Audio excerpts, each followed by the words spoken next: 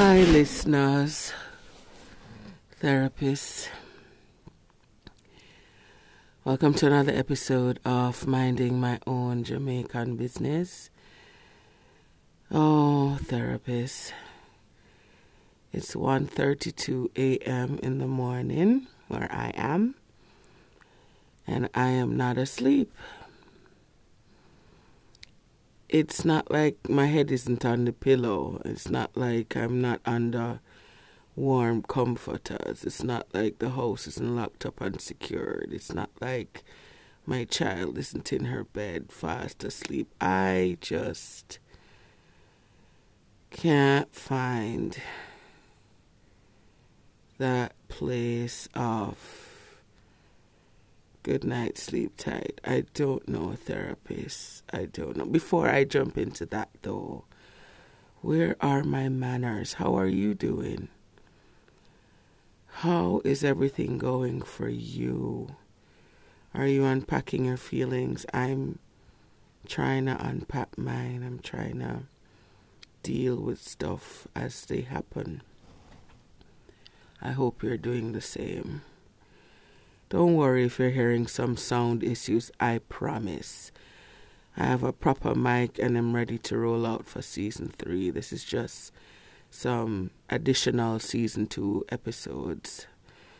Ramblings, for want of a better word. Therapist. Remember that story about Rip Van Winkle? How he went for an afternoon nap and woke up years later. I wonder what his secret was. He said, I can't for the life of me find 8 hours of sleep sometimes. I have a lot of memories and stuff that keep me up and bother me, and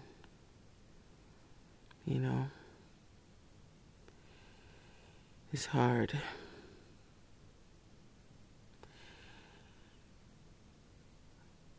Growing up in Kingston, not in a rich neighborhood, I saw some things I shouldn't have seen as a kid, and you go through life thinking that stuff doesn't affect you, but it does, and it affects me most, therapists, when my head is on the pillow like right now, and I'm trying to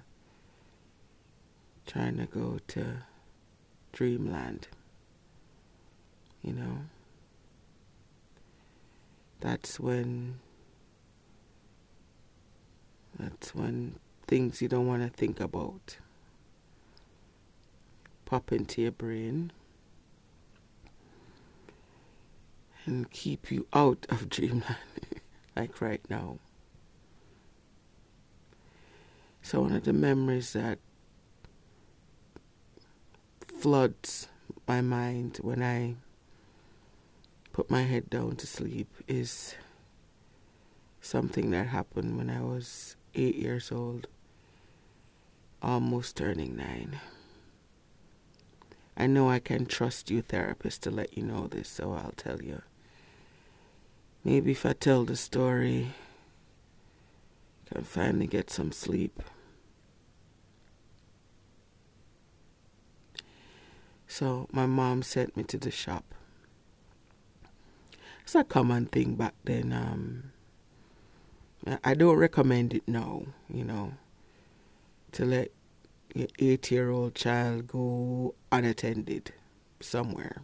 I don't recommend it now. But when I was growing up in the 80s,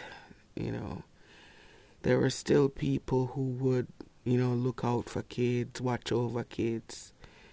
Child didn't have to be their own for them to have a vested interest in that child's future and possibilities, and kind of help to secure it and guard it. Those days, man, I wish those days were still around where people cared about kids. It's not so much now. But I digress. I was about 8 years old and my mom sent me to the shop. Grew up in Kingston. Children going to the shop was a regular occurrence. And there is always that little sing-songy thing that you did to help you remember what your mother asked you to buy. You know, I personally would sing it along as I'm going to the shop under my breath. I wasn't walking around singing out loudly what my mom wanted me to buy, but I would sing along just to help me to remember what I was going to the shop to get. I remember she gave me a plastic bag. At that time, plastic was becoming the thing, you know, because when I was much, much, much younger, it was paper bags. It was paper bags, everything. It was glass bottles. Like when you had to get a soda, you got your soda in a glass bottle. It was later on in the 90s and, you know, late 80s, 90s, that plastic just kind of replaced everything. But, you know, in my early years, I remember paper bags. I remember, like, if you went to any kind of gathering where they were serving soup, you would get it in a paper cup, you know, not a regular, not a flimsy cup, but they had special cups that they would put soup in. So I remember this plastic bag that my mom gave me because it was multicolored. It was a striped plastic bag. And it had all the colors of the rainbow on it. And I remember she folded it up, rolled it up, rather, put it in my hand, put the money in my hand, and she said to me, you know what, put the money in the plastic bag, then roll up the plastic bag, put it in your hand, and go on your way.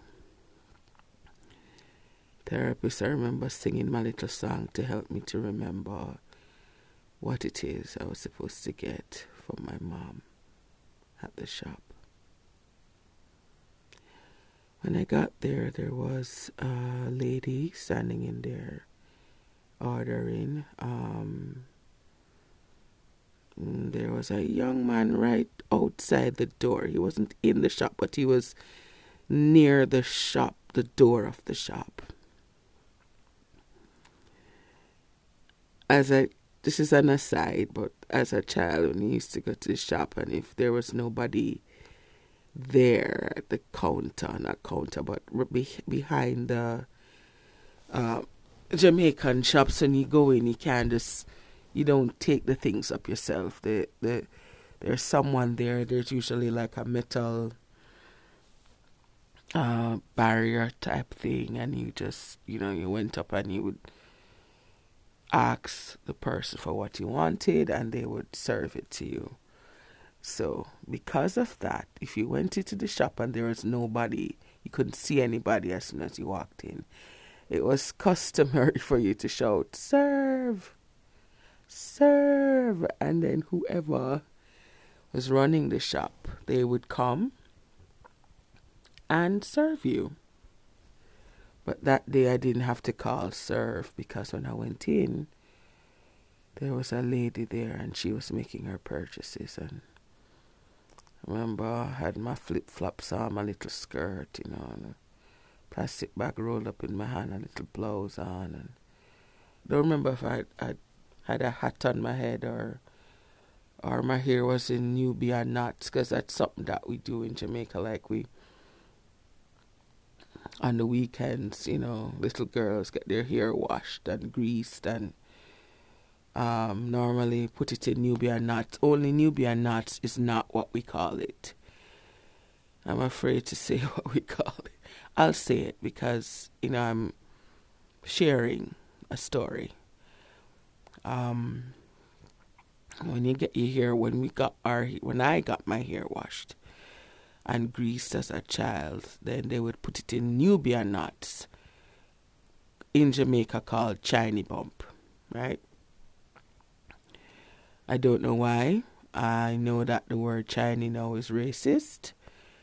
I don't think it was meant to be that, and I'm not sure why.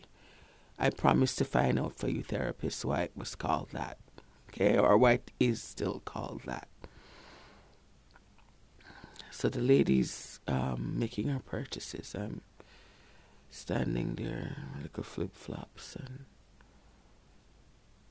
as I said, when I was coming into the shop, there was a guy who was close to the door. Wasn't quite in the shop, but he was close to the door of the shop. Didn't have a shirt on. I think he was smoking a cigarette, Marlboro, if I'm not mistaken. I'm waiting for the lady to finish making her purchase, and I'm singing along in my mind now, because someone else is there, singing along the things my mother asked me to get at the shop. That sound is me pulling my sheet over me a little bit more, hoping that by the end of the story I'll be in dreamland. I only have maybe 2 hours of sleep before I have to get up and do the mommy thing again. Another day. Again, I digress. Back to the story. So, I'm standing there and I'm humming along now. The tune in my head. The lady is opening her plastic bag, put her goods in. She's reaching into her bosom. That's another thing. I'm telling you so many Jamaicanisms in this one story, but another thing that we do, or older ladies do in Jamaica, is they don't keep their money in their handbag or a purse. They have something that they call a thread bag. It's not actually a bag made of thread. It's just called a thread bag. And sometimes it's just like a small plastic bag that they put their money in and then put it into their bosom. So they don't actually like put it in their pockets or their bags. Their money is in the bra, in the brassiere. She reaches into her thread bag and she pays the shopkeeper for the goods. It's my turn now. I go up to the shopkeeper, open the plastic bag with my money in there, and I sing the song again in my head, and I order what my mom wanted at the shop. Order it, therapist, and I hear her shouting outside. I hear her scream.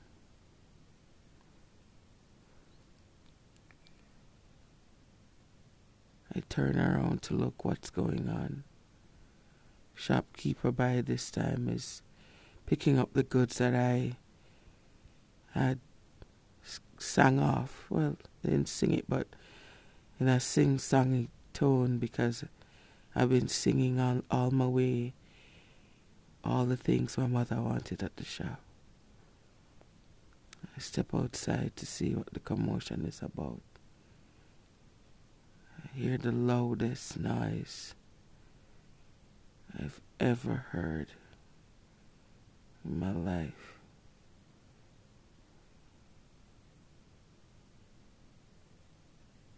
I hear her scream. It's the lady that just left the shop. She's standing there, screaming her face off. Look down on the ground. It's that shirtless dude who was smoking a Marlboro. He's on the ground. There's blood everywhere.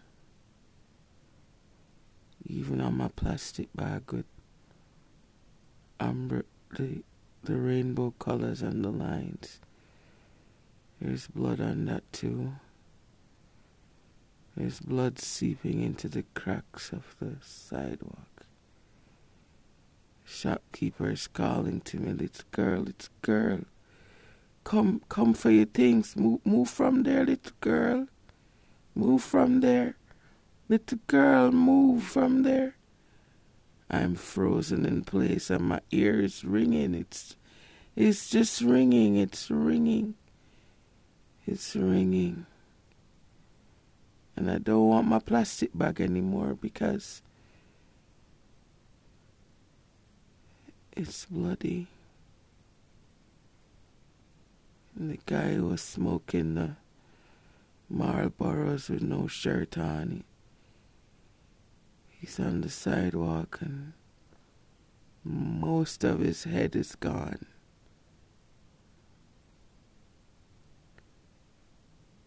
And I'm frozen in place.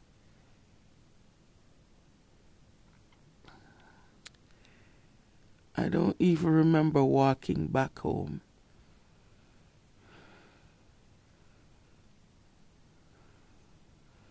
But I looked up when I was back home. And I got to the veranda and emptied the things out that my mother sent me for at the shop. I threw away the bag. I just threw the bag away. I just never wanted to see that bag again. And I threw that bag away.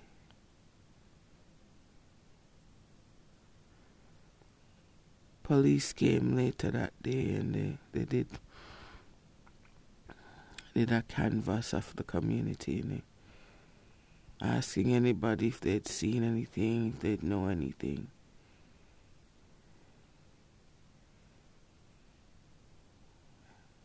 They asked me, "Little girl, weren't you out by the shop?" "No, officer," I said. "Little girl, didn't you see anything? And did you hear anything?" "No, officer," I said. Because the one thing you cannot do when you live in an inner city community is tell the police you saw or heard something.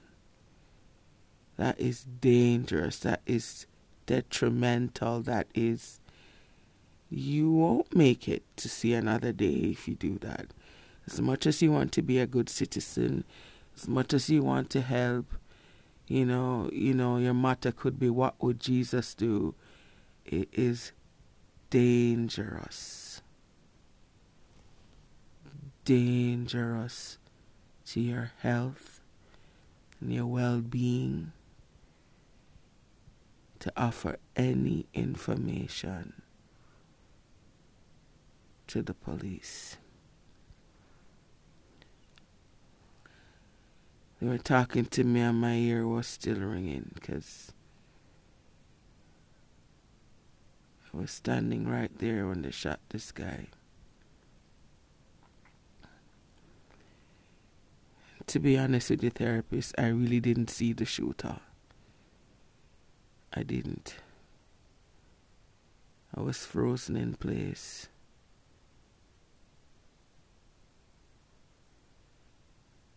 My plastic bag ruined because of the blood that was on it. Blood splatter that was on it. Woman screaming her face off. Shopkeeper calling my name. Well, not my name, but little girl, little girl. I really didn't see who did what.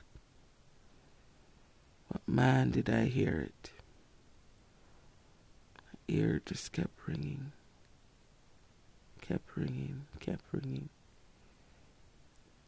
I remember when I was doing science class in 4th grade, and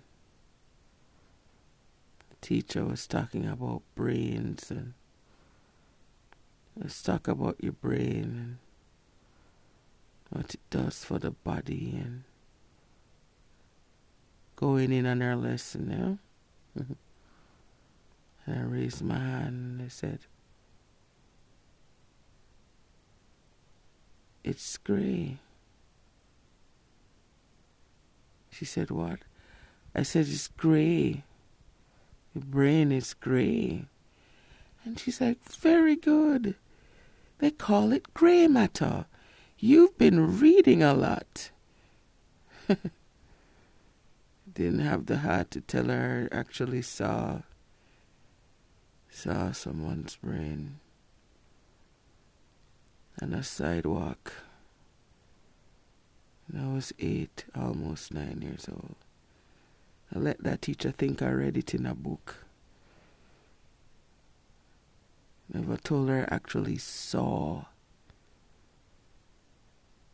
brain and blood on a sidewalk.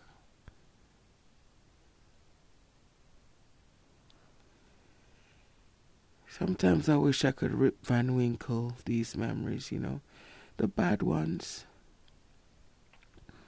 Just Rip Van Winkle them away. Keep all the good ones, all the happy ones.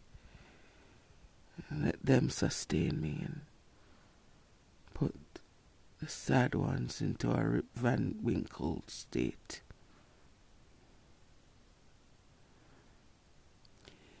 Never forgot that day at the shop therapist. Remember it every time I put my head on the pillow.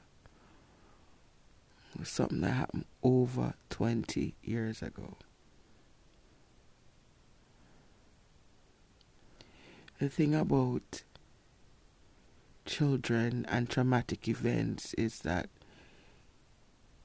it follows, not follows you, but somewhere in your psyche it messes you up. You don't realize because you're still out there, you play with your friends, and you're still a kid, you're still a child. But it changes something in you.